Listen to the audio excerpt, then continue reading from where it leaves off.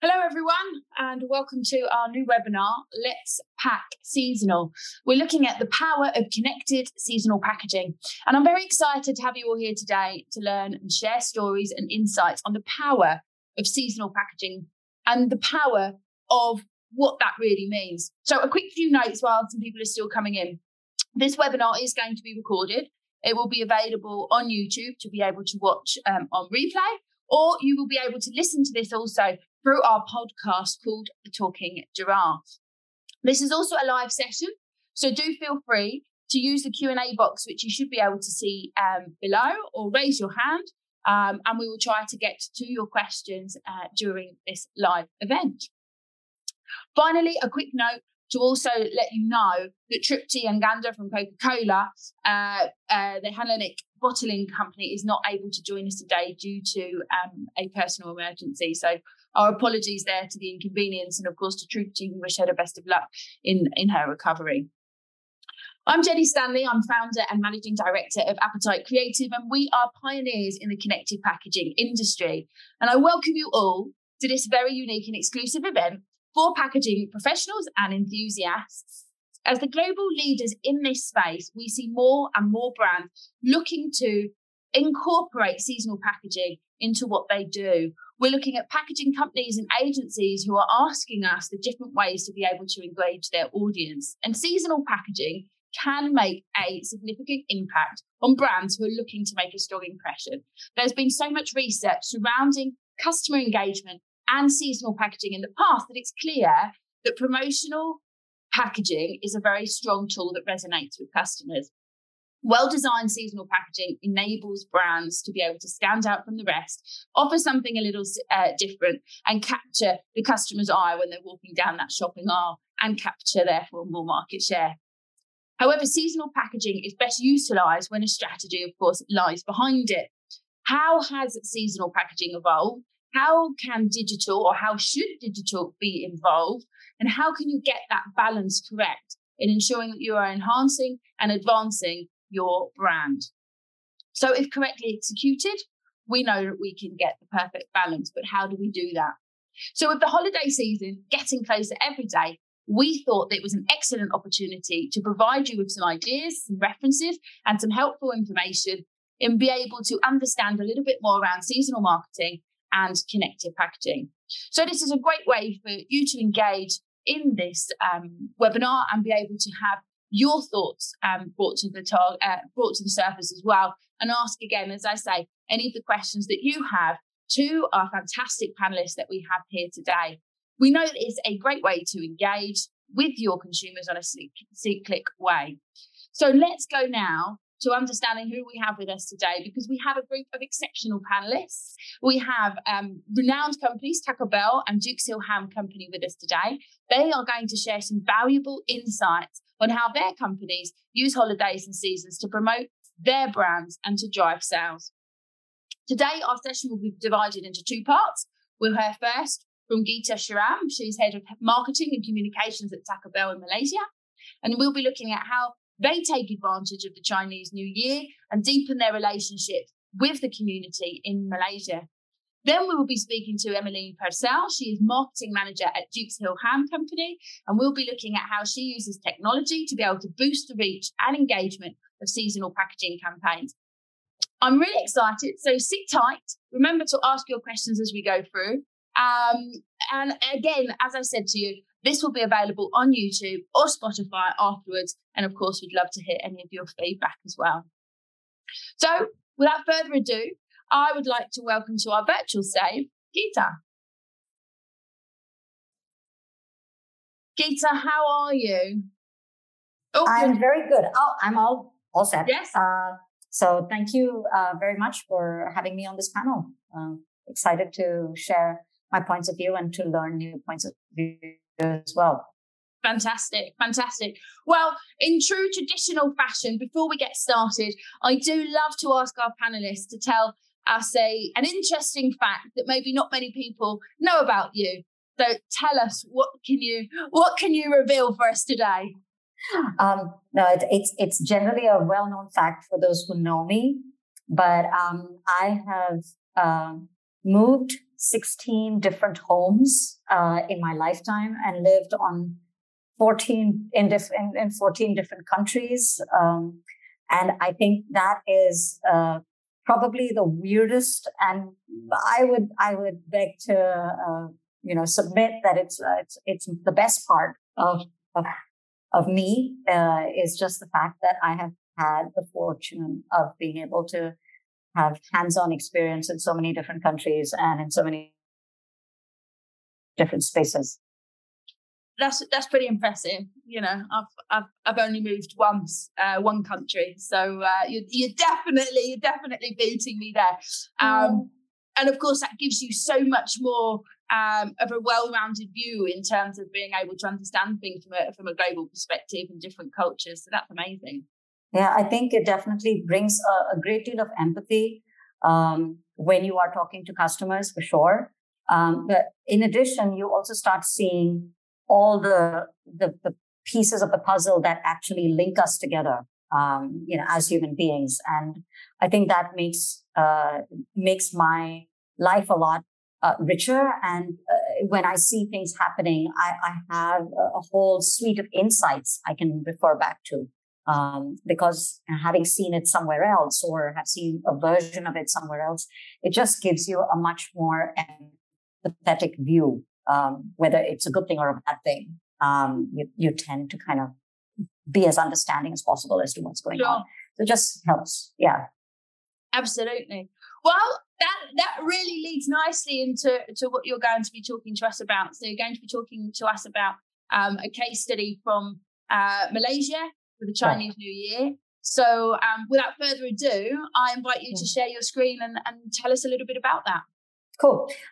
So I apologize for the fact that it is in PDF, so you will be seeing the screen on the left hand side. But that's cool. So let me just take you a little bit through the thinking that we went through when we were in the process of preparing to celebrate Chinese New Year this 2022. It was a whole different feeling. It had been 2 years since the community had celebrated Chinese New Year. And we had gone from this very vibrant, very multicultural society that celebrates all festivals into a serious lockdown. These are real pictures of us in lockdown. We had barbed wires around some communities. It was a dark time. It went on for 2 years. We had one of the longest movement control orders in Asia. And it was definitely a tough time for everyone because suddenly we went from this very vibrant nation, of multicultural, diverse to, everybody, hunkering down at home. So the idea was that because we are Malaysian, we don't we take our festivals very, very seriously. So, of course, everything moved online. All of 2020, 2021, there was a lot of celebrations happening online where people were, posting. A lot of the communication was going on online. But at the same time, it was the first in 2022. It was the first time everyone was literally stepping out into a festival, Chinese New Year. This happened in early February, and nobody knew what was to come. Nobody knew whether things were going to get better or worse. So it seemed like everybody just needed to celebrate Chinese New Year, regardless of whether you were Chinese or not. It was an important festival to celebrate as a people.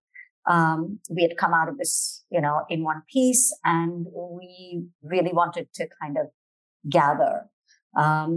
So though Chinese New Year obviously is very much a Chinese festival, in Malaysia, we have, we really do call ourselves a melting pot because our cultures are really very closely and intrinsically combined. The Islamic religion, the Chinese religion, and the Indian religion are very closely linked. And it's absolutely normal for the different people to celebrate all the festivals together, regardless of your religious background. And we felt that this was an amazing sort of representation of what our food is all about. Our food is Mexican inspired, but it's a mixing of different flavors, different spices, different textures that really comes together to create this very, very special flavor that comes with Taco Bell. So, we felt quite strongly about the fact that instead of just allowing Chinese New Year to continue to be celebrated by the Chinese, we will call it the Lunar New Year, which is what it is. It's the new moon, and make it an inclusive celebration that everyone can participate in. So not call it Chinese New Year, but really call it the Lunar New Year. That way, everyone felt invited. So what we said was, this Lunar New Year, it's going to be the first time that our new normal is going to be tested. We're going to, gather. We're going to celebrate a festival. Hasn't been done for 2 years, so this is it. This is going to be pretty big.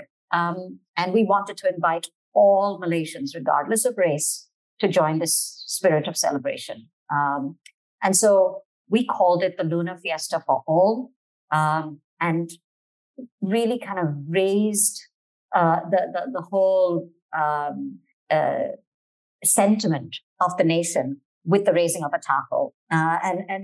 This was not to minimize the fact that it is an amazing celebration, but the visual would speak for itself, and I'll come to the visual. We knew as a brand, this is what Taco Bell does. We are constantly disrupting convention. So that's very much at the core of what we do. When we say live Cao Cao, it means live more, which is the brand spirit, live mas. And our target will always be the 25-year-old. So that's our core target. And it's the functional benefit of this boldly disrupting convention is not calling it the Chinese New Year, but really calling it the Lunar New Year and calling everyone to come together to celebrate it, and making it the proposition being Taco Bell makes Malaysian celebrations inclusive for everyone.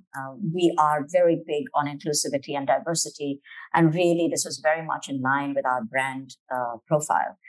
So while we had the mass audience, which was let's take this chance to celebrate, we also needed to speak to the deal seekers, because we know that, with a QSR category, the one that we operate in, everybody's always looking for a deal. So we needed to create a deal option. And so here is the mood board that we created. It was very much in Taco Bell style. We used an illustrative form.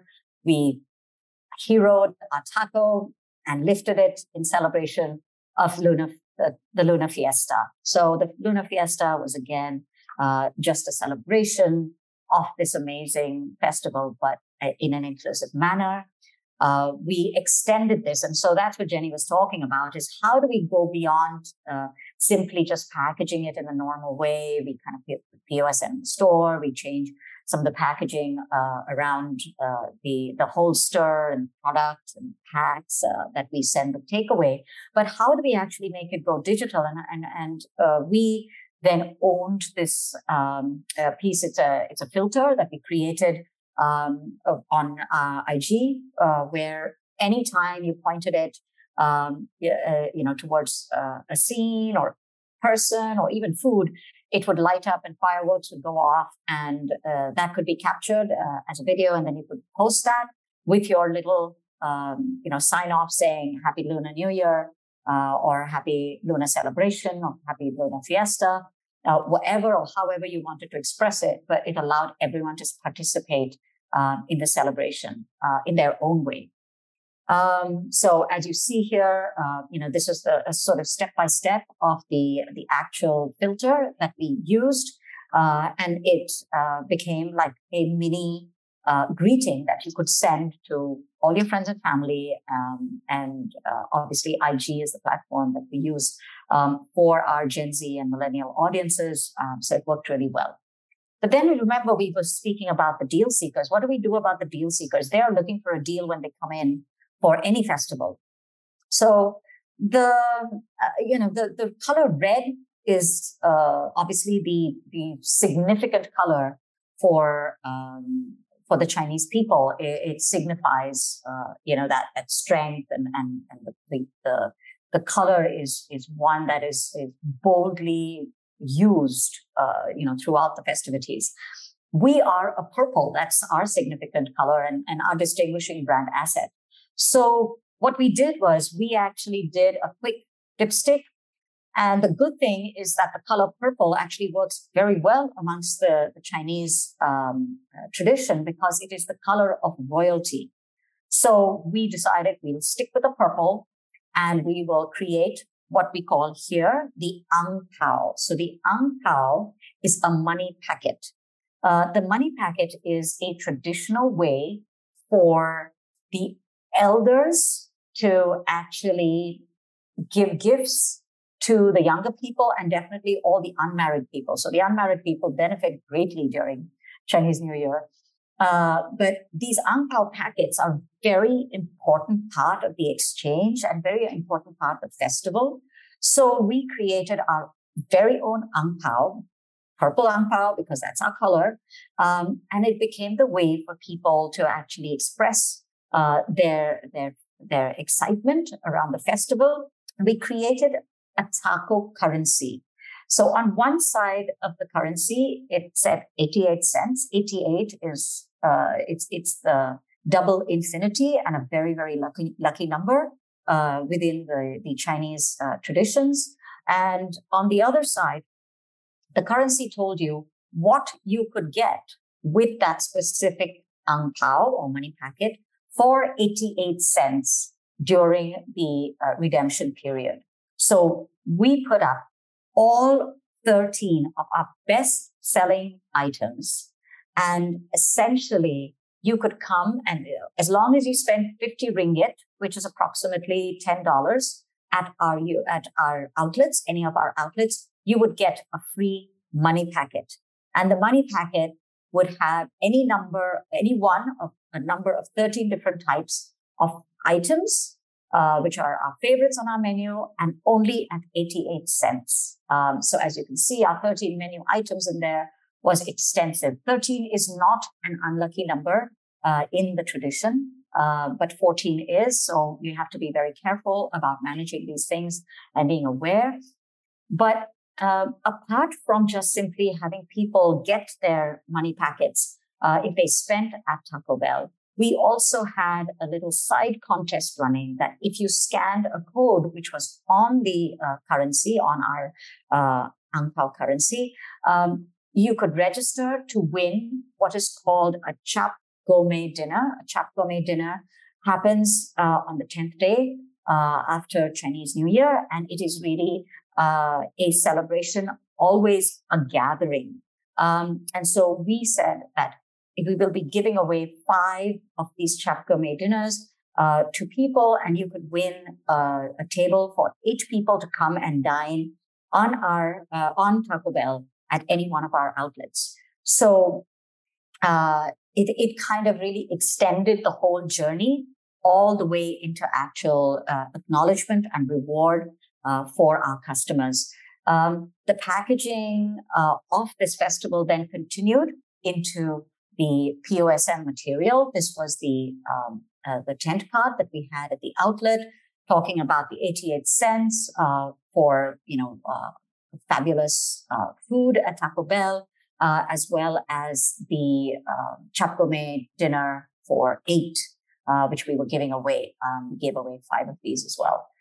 So ultimately, it's not just enough to be doing all of this in store. We have the money packets, but we have to kind of take this online. So all our communications on social captured the same visual. As you can see, the visual is really quite exciting, quite diverse, and it really brought out the spirit of celebration, but it also made sure that it didn't look particularly Chinese. So while we had people wearing Chinese outfits, it didn't specifically call out the Chinese community. We were just always talking about the Lunar Fiesta, creating a lot of celebration. We had, our carousels that walked you through how it would happen. So making sure your customers are well aware of how they can actually participate in what's going on, really dumbing it down, so that when they see pieces of communication and they see pieces of packaging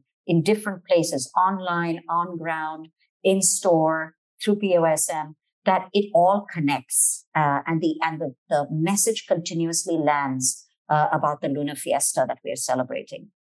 And then, of course, even in the thank you messages, when people registered to participate in the Chap Gourmet dinner contest, that even the visuals for that really continued the story and made sure that it all stuck together really comprehensively. So I think that's my little sort of spiel on what we did for Chinese New Year. It worked really, really well for us over a period of a month. Our sales increased by 15+%. And we really felt that something like this can really elevate the brand, which is a very foreign brand. We have been at that time in the market for only 1 year. We only launched in April 2021. So we've been around for less than a year. And yet we wanted to participate in this very Malaysian festival in a way that is very Taco Bell, but at the same time, very respectful of the festival itself and what people were feeling. As you know, it's really interesting. I know we talked a little bit about it before, but I've really seen all of the detail, and it's all those different elements coming together that I see that would have brought, as you said, no matter whether you're seeing that in store, whether you're seeing that on a billboard, whether you're seeing that as a digital, everything's bringing together the same message, the same look and feel, and of course that's really important. And I really love that that level of detail of investigating the color, investigating what can we do that emulates and matches the event that we're working with, but also, as you say, not to offend or mimic or anything like that, which of course is really important. So there's obviously a huge level of detail in there. How long do you think the planning was before, how long was that planning period before the event? I think it always begins with a good brief. So I think the most important thing is, from the brand perspective, that have your thoughts very clear and very focused. This entire campaign from beginning to end, in terms of from the time we briefed the agency to the time everything was prepared, because you have to also understand printing takes time. So, it's not something that you can quickly do. So whether you wanted to change the holsters, you want to change the bags, we actually rushed it within 6 weeks. Wow.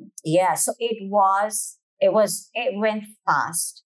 But as I said, if you get the brief right at the beginning, and it's super important to have the right talent on the agency side. So you need to be working with designers, not creative. So look for designers. When you're thinking of it as a holistic campaign, the designers know the rigor that must go into an integrated campaign. Oftentimes, when we simply just brief an agency, what happens is they come back with a great creative idea, but then we have to pull it apart to find the sort of common thread that we're going to have to use to link everything together. But if you go to a design agency, which is very focused on how, an integrated campaign works, they immediately start developing the elements that you're going to need. So the masthead, the colors, the way you're going to use, as you saw here, there were, illustrations that we were using. So the illustrations had to be very iconic, in a way. There had to be a style to the illustrations. just if you were going to use any kind of you don't want to use a flat color. You want to put some pattern into it to kind of dimensionalize it a bit. So again, having the ability to use the right kind of pattern that won't interfere with the visuals. So there's a lot of detail that comes in design, and we worked very closely. So in fact, our brief specifically spoke to a lot of the design elements that we needed to see. And most of us have those design elements. They exist in our toolkits, in our brand toolkits. We just need to make sure that the agency is aware and very clearly focused on those elements. Yeah, no, absolutely.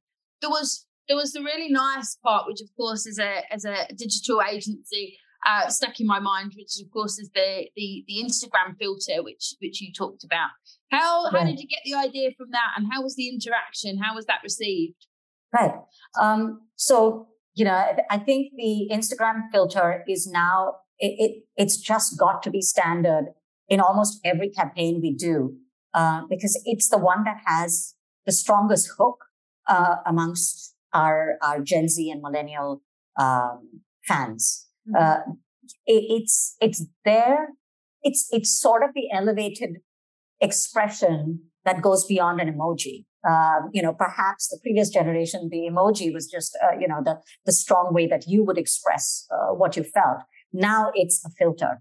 So what happens is that if you take a look at the filter, we didn't go excessive on the branding on the filter, right? So if you're going to ask them to use it as a way to express a sentiment or a feeling during any kind of festival, don't overly brand it, because it comes across as then disingenuous.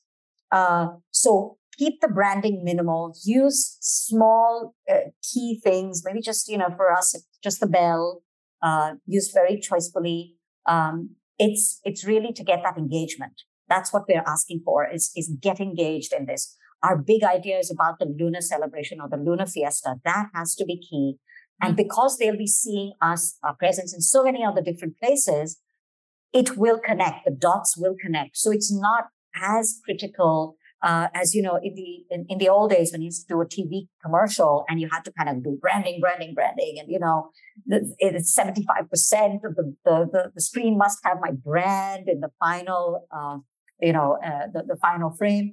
We are now moving into a place where young people are actually rejecting overtly commercial pieces. So we have to be very sensitive.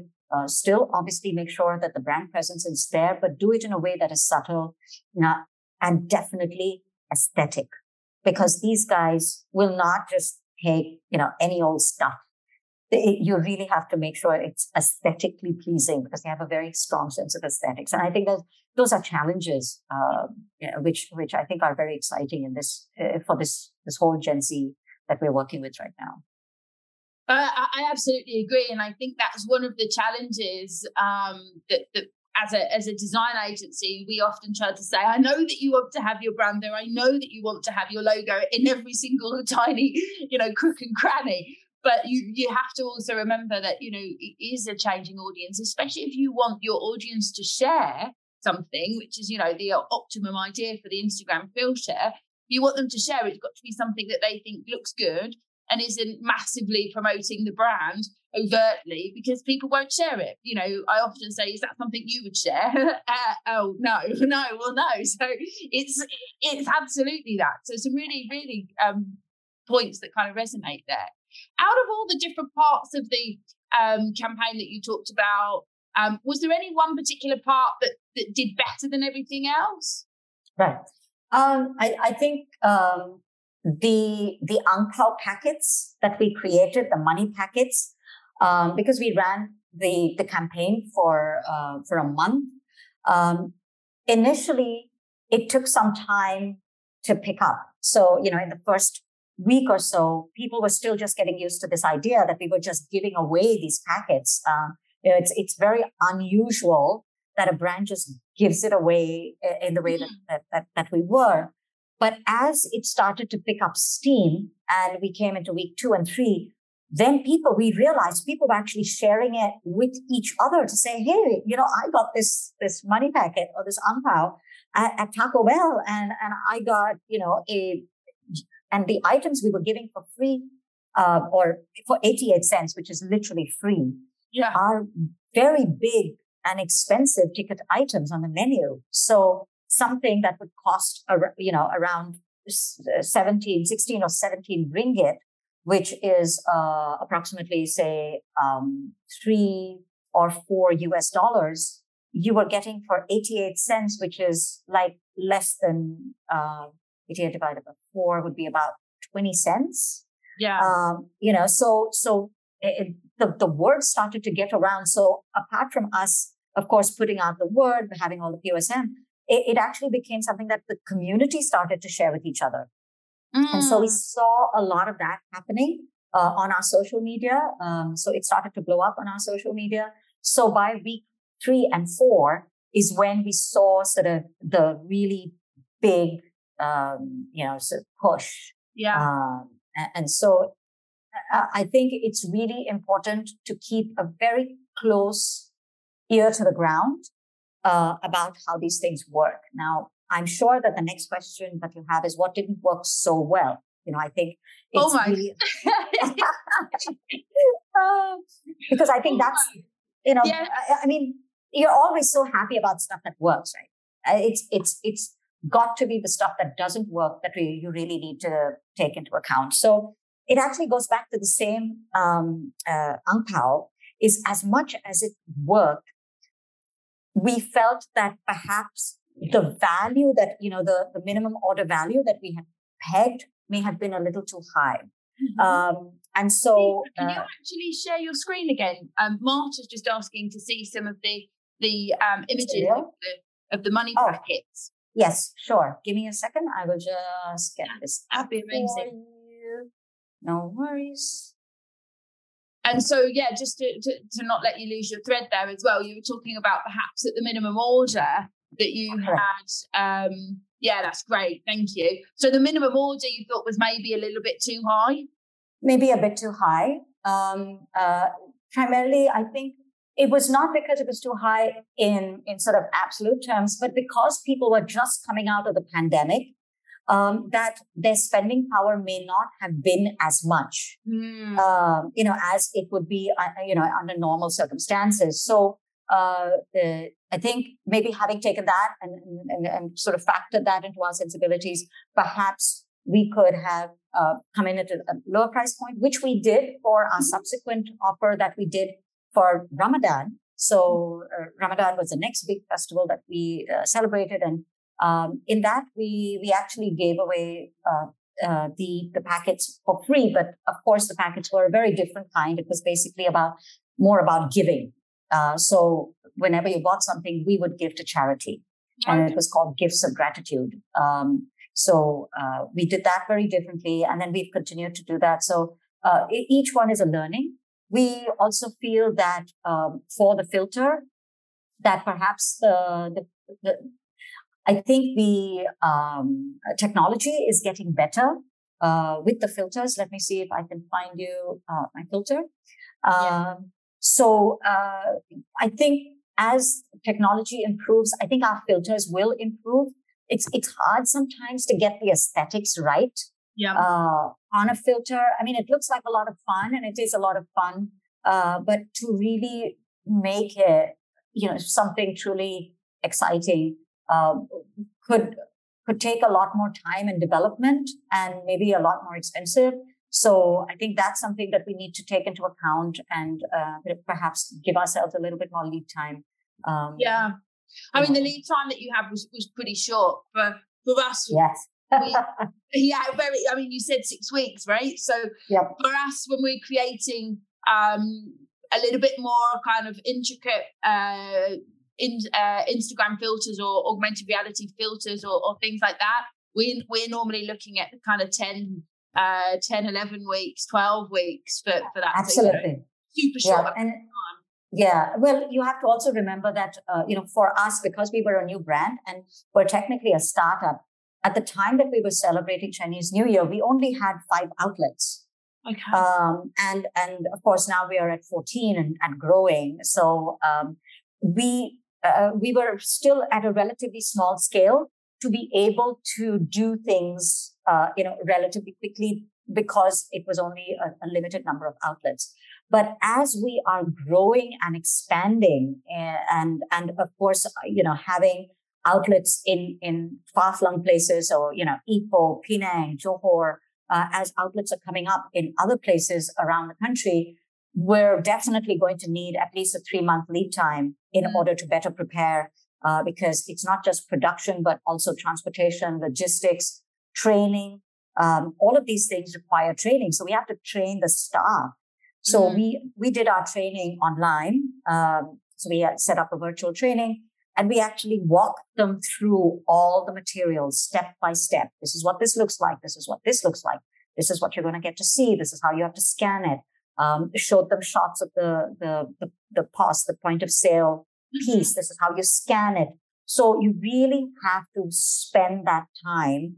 If you're going to do something where you're going to kind of transform the brand at a packaging level, it's got to come all the way through. And of course, in a QSR, that all the way through includes the crew behind the counter that's taking the message.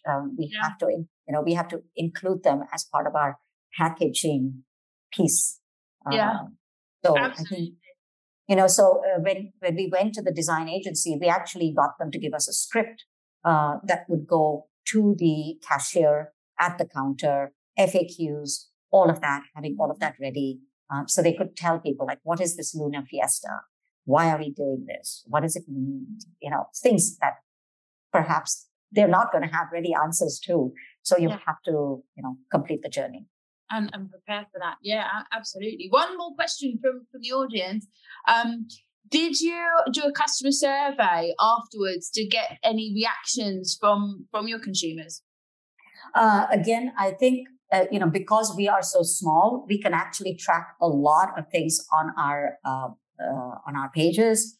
We have an in-house community management team that tracks everything. We respond. We have pretty much 100% response rate to everything that we see from the community. So we didn't do a sort of syndicated research, but we also do subscribe to YouGov and to NetBase. So we did keep our ears to the ground using those two platforms to figure out what was the medium-term sort of impact, not just during the time of the actual event itself, the 1 month, but also beyond that. And we saw that we had great lift for the sales all the way up to 3 months after this. But of course, understand that we also had Raya Ramadan coming pretty soon after. So it was kind of a compounded effect. Yeah. But it was significant enough for us to notice a difference on these two platforms for sure. Yeah. I mean, it's really a fantastic campaign. What have you got coming up next? Okay, so we're getting ready for, we just finished as of yesterday. So none of you are in yesterday. So yesterday was National Taco Day. The 4th of October is National Taco Day all over the world. Some of you may have seen the campaigns in your respective countries if you have a Taco Bell there. And essentially, it was a taco tag campaign. We asked people we had a little video announcing Happy National Taco Day to everyone, and to ask people to taco tag their friends and let them know each country had its own promo going on. We gave away free tacos on Monday and Tuesday. Wow. For anybody who registered with us. So we had a big, big campaign that just finished yesterday. So Very nice. Well, thank you so much, Gitta. It's been really, really interesting. I think you've shared so many different insights there, and everything from the planning to actually the activation down to training the people in store or at the retail outlets, which of course is really, really important as well. So I've learned a lot. I'm sure the audience have learned a lot. We would love, obviously, to pass on any other questions that we might get to you. And thank you very much for your time. And of course, I'd love to keep in touch. Cool. Thank you for having me. Thank you very much, Gitta. Have a great rest of the day. You too. Ciao. Thank you. So without further ado, we're going to move to the second part of our webinar today. So we're looking at the power of technology on seasonal marketing campaigns. And joining me now, I have the pleasure to invite Emmeline Purcell, who is Marketing Director at Duke's Hill Ham Company, to our virtual stage. Hello, how are you? Hi, yeah, welcome. Thanks for the welcome. Yeah, I'm really good, thank you. We're just in the middle of our Christmas campaign kickoff, so it's busy times for us here. I'm sure. In true traditional fashion, before we get started into the nitty-gritty questions, can you tell us an interesting fact about yourself?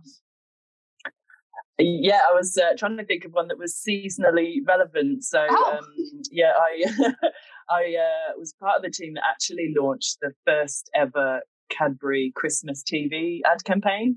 So it's quite a big deal back just years ago now, but yeah, big deal for us. And a lot of people thought that it was a surprise. Cadbury, surely they've been on TV before at Christmas, but actually they hadn't. So it was huge campaign and huge privilege to be part of. When was that? What year was that? That was back in 2015 or 2015 or even before that actually.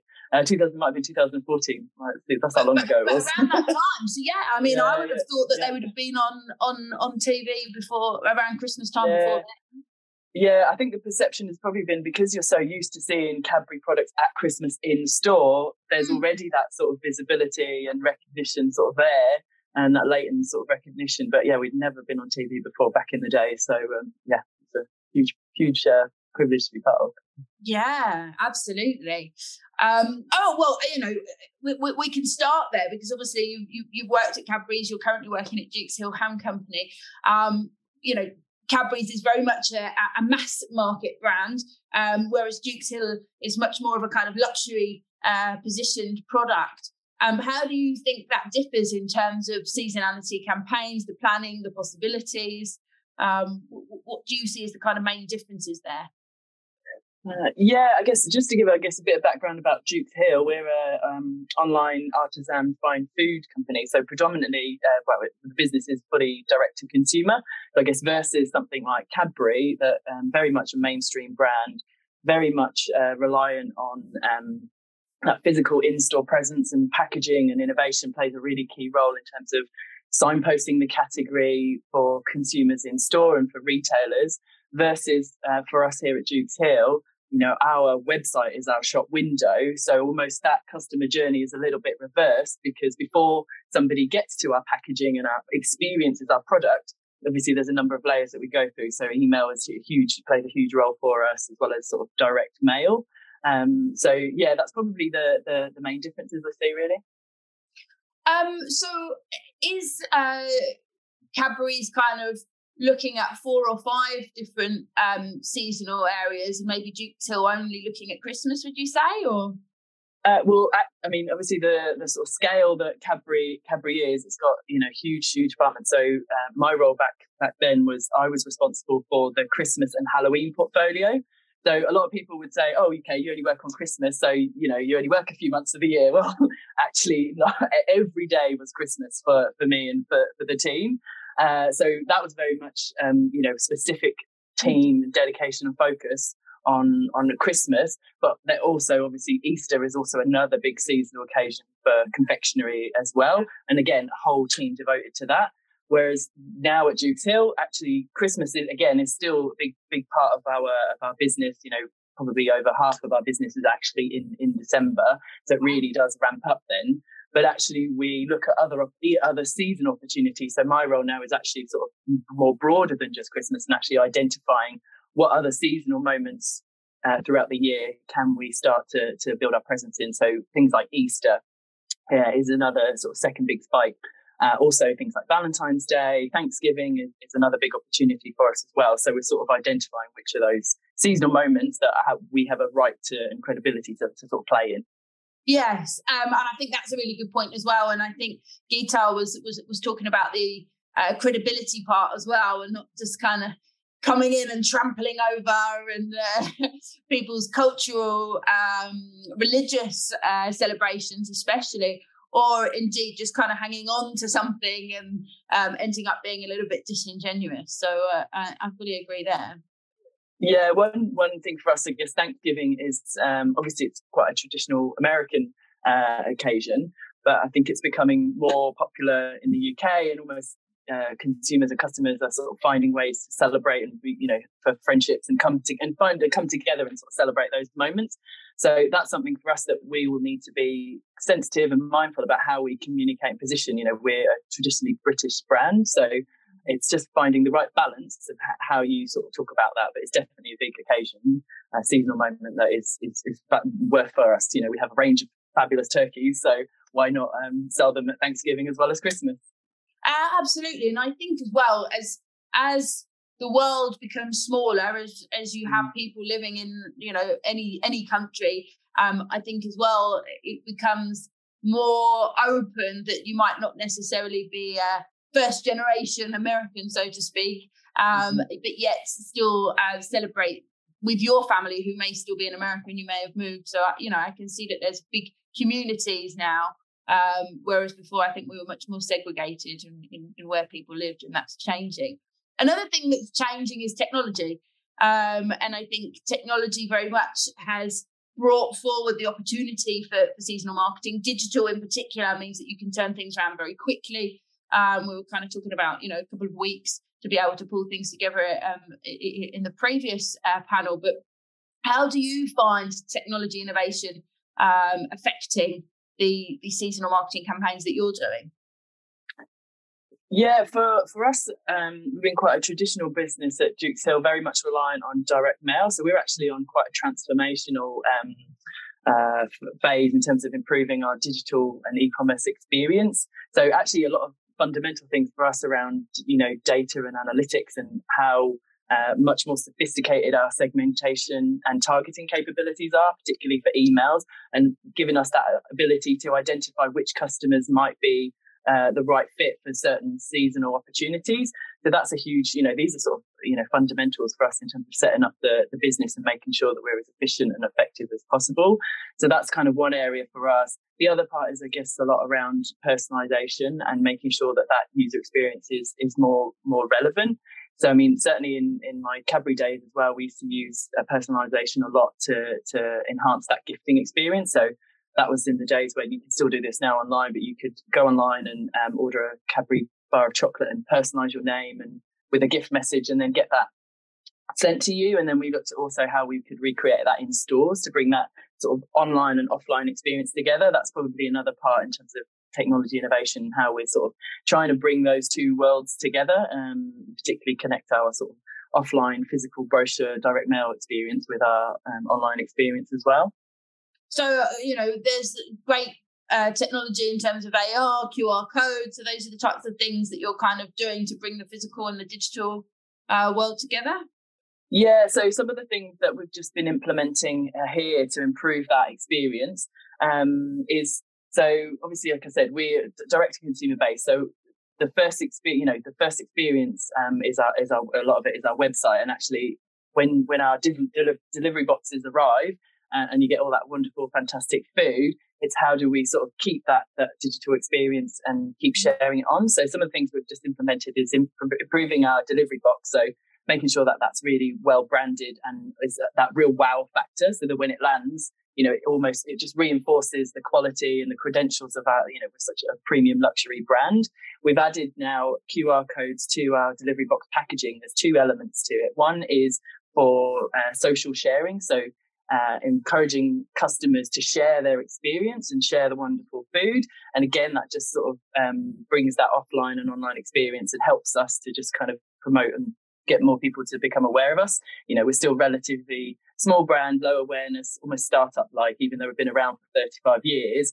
And our customer base is very much traditional, older customers, and we're trying to bring in a younger audience. So we know that social sharing works really well for us, and we do a lot of work with influencers who share the hamper content and food. So just trying to get that cycle going of sharing online. The other part, which is really kind of critical for us as well, is we've added QR codes to drive directly to Trustpilot for capturing reviews. Mm-hmm. We have a 4.7 star rating, which is exceptional. So we're very proud of that.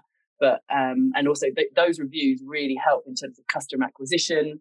we utilize that information in our email campaigns, in our direct mail campaigns, because of, word of mouth is still one of the most powerful tools. So if we can use somebody else's review or comment to help advocate our products, then that's just going to help us sell, particularly in those seasonal periods when, we are more expensive. So, we need to make sure that we're giving people those reasons to why, and, supporting why they should spend a little bit more. Yeah, absolutely. And I think kind of building on those trends. And I think at the moment, the trend is, of course, being able to take a recommendation from a Trustpilot or an online review, but also, talking again to Geeta's point before, like those kind of millennials and the younger audience who are using Instagram, who are looking at social sharing. So, being able to create content that people will want to be able to share also, of course, opens up your audience. So there's lots of great ways there that you're kind of bringing in technology. Do you think that smart technology is going to further? Have you got more plans to be able to do more with QR codes or smart technologies? Yes, definitely. Like I said, we're still on a very early journey for us. I think one of the other things that we, like I said, wanting to connect more about is our direct mail sort of marketing channel is hugely effective for us. That's kind of how the business was built. But again, we want to get people onto our website and almost have that online experience with us. So, we send out direct mail catalogs, quite frequently. And we're looking at, we're adding now how do we add QR codes to get people onto the website and particularly draw their attention to specific content. So we recently conducted a customer survey to understand what do people want to hear more about from us, what products do they like to hear, and that kind of thing. One of the things that came up was recipe content. People really loved the recipe content that we sometimes would share. We often had one in the brochure and they wanted more. So, we've got lots of lovely content already there that actually, we need to push people to that and sort of draw their attention to, so that it's not just sitting there sort of waiting for someone to find. So that's, they're just really simple ways that you can use technology to connect that offline experience and bring people online and share more content, really. That's definitely just one example, I guess, of what we're looking to do. Fantastic. We've got a question from the audience. You are an online brand. Why do you only want to stay in the digital landscape and not open a physical location? I guess it's just the stage that the business is at the moment and the setup and the structure. Obviously, that's having physical stores obviously adds huge operational costs for us as well. And can actually probably limit our focus and reach. So, I guess it's not ruled out, but it's not something that we'd be looking at today. It's hard to compete with those costs of running a physical store. Absolutely. Going back to what you were talking about in terms of the planning period. Obviously, when you were at Cadbury's, that was your job. So literally, as you said, Christmas was every day, which I don't know how I feel about that. That's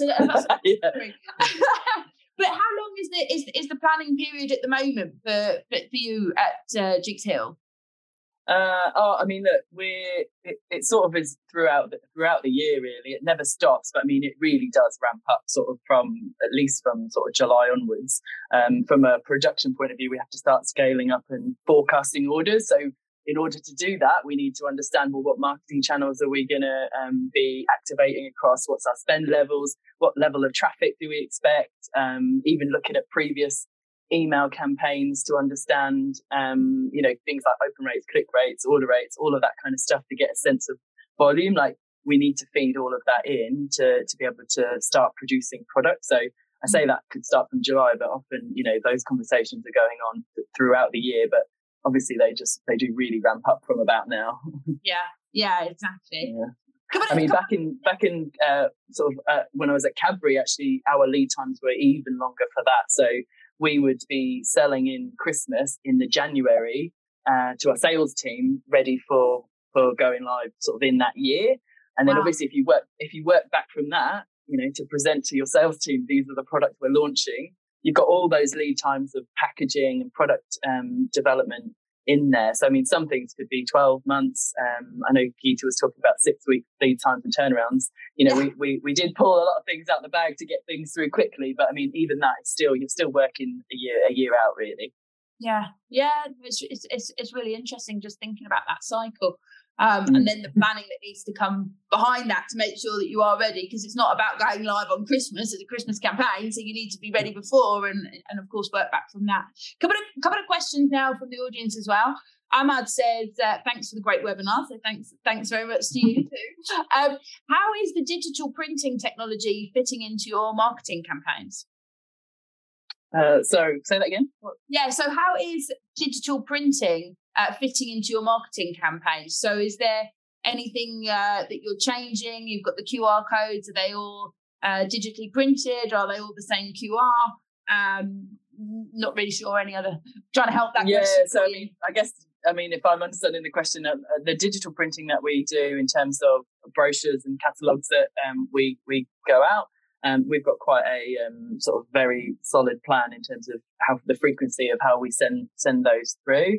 At the moment, we're adding QR codes onto those brochures to just, like I said, connect those experiences together. And then again, we also then upload that content digitally as well. So you've got a sort of digital version of that experience. A question from I don't know if I answered that. I'm not sure, but Ahmad, if you feel that's not the right answer, please ask us more.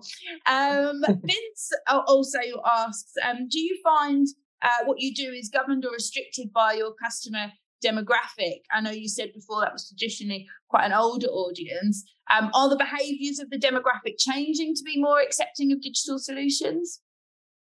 Yeah, that's a really good question, actually, because, like I said, our customer base is much older, very affluent, and you'd sort of assume maybe they're not as.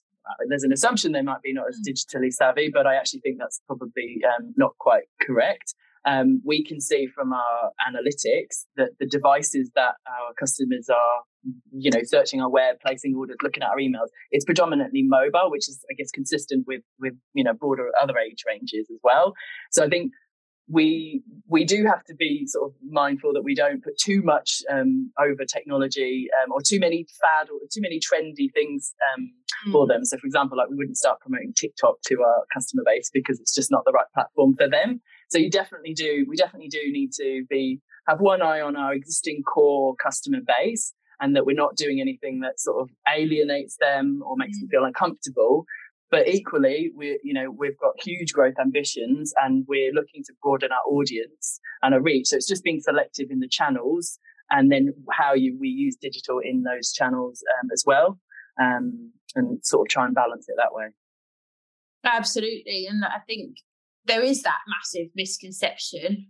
Maybe 20 years ago, you could say the older audience weren't necessarily interacting with technology, but I think the people who were 40 20 years ago now are obviously 60, and of course that changes. And if you say you're finding the larger proportion of your audience on mobile, we know as well that from our studies that main studies is that tablets are mostly held by the majority of people who are over 50. So they're the people who own tablets, and QR codes are scanned every week by the over 50s.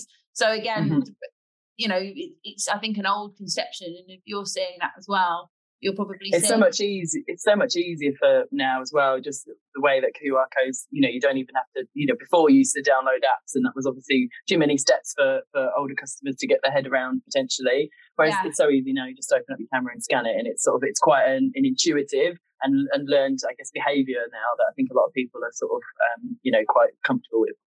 Yeah, and then there's that mass adoption, and I think COVID was probably a good driver for that. The mass adoption, meaning that if you want to go to a bar or a restaurant and see the menu, and normally now instead of handing you a menu, they're going to give you a QR code. So you've got to you've got to scan to be able to eat. So that means that you've actually got that technology moving forward into all different demographics.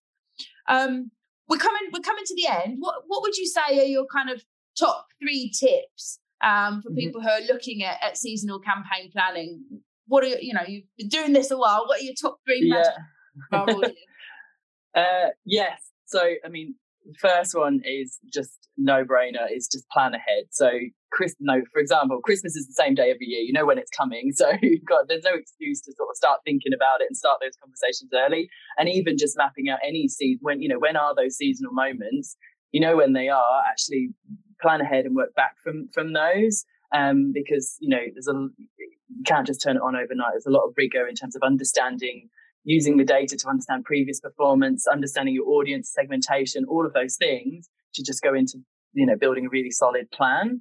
The second one is probably around the creative and sort of staying true to who your customers are and knowing your brand. So don't let the season dictate how you show up from a brand point of view. It needs to feel relevant still, that it's coming from you. Otherwise, it just really jars. So, example like Cadbury, we took the assets that consumers knew and loved, the purple, the iconic logo, and then we just gave that a festive twist using sort of a knit pattern. So it's just sort of using those festive assets and elements but still in keeping with your brand. And then here at Dukes Hill, we've created a festive style guide for all of our agencies, which is in keeping with our brand. It still remains sort of premium luxury, but it sort of gives clear guidance on the types of festive illustrations that we might use, or the festive decorative elements, so that we're still in keeping with all of that. We wouldn't go, overtly Christmas like maybe a Lidl or another mainstream or sort of discounter supermarket would do.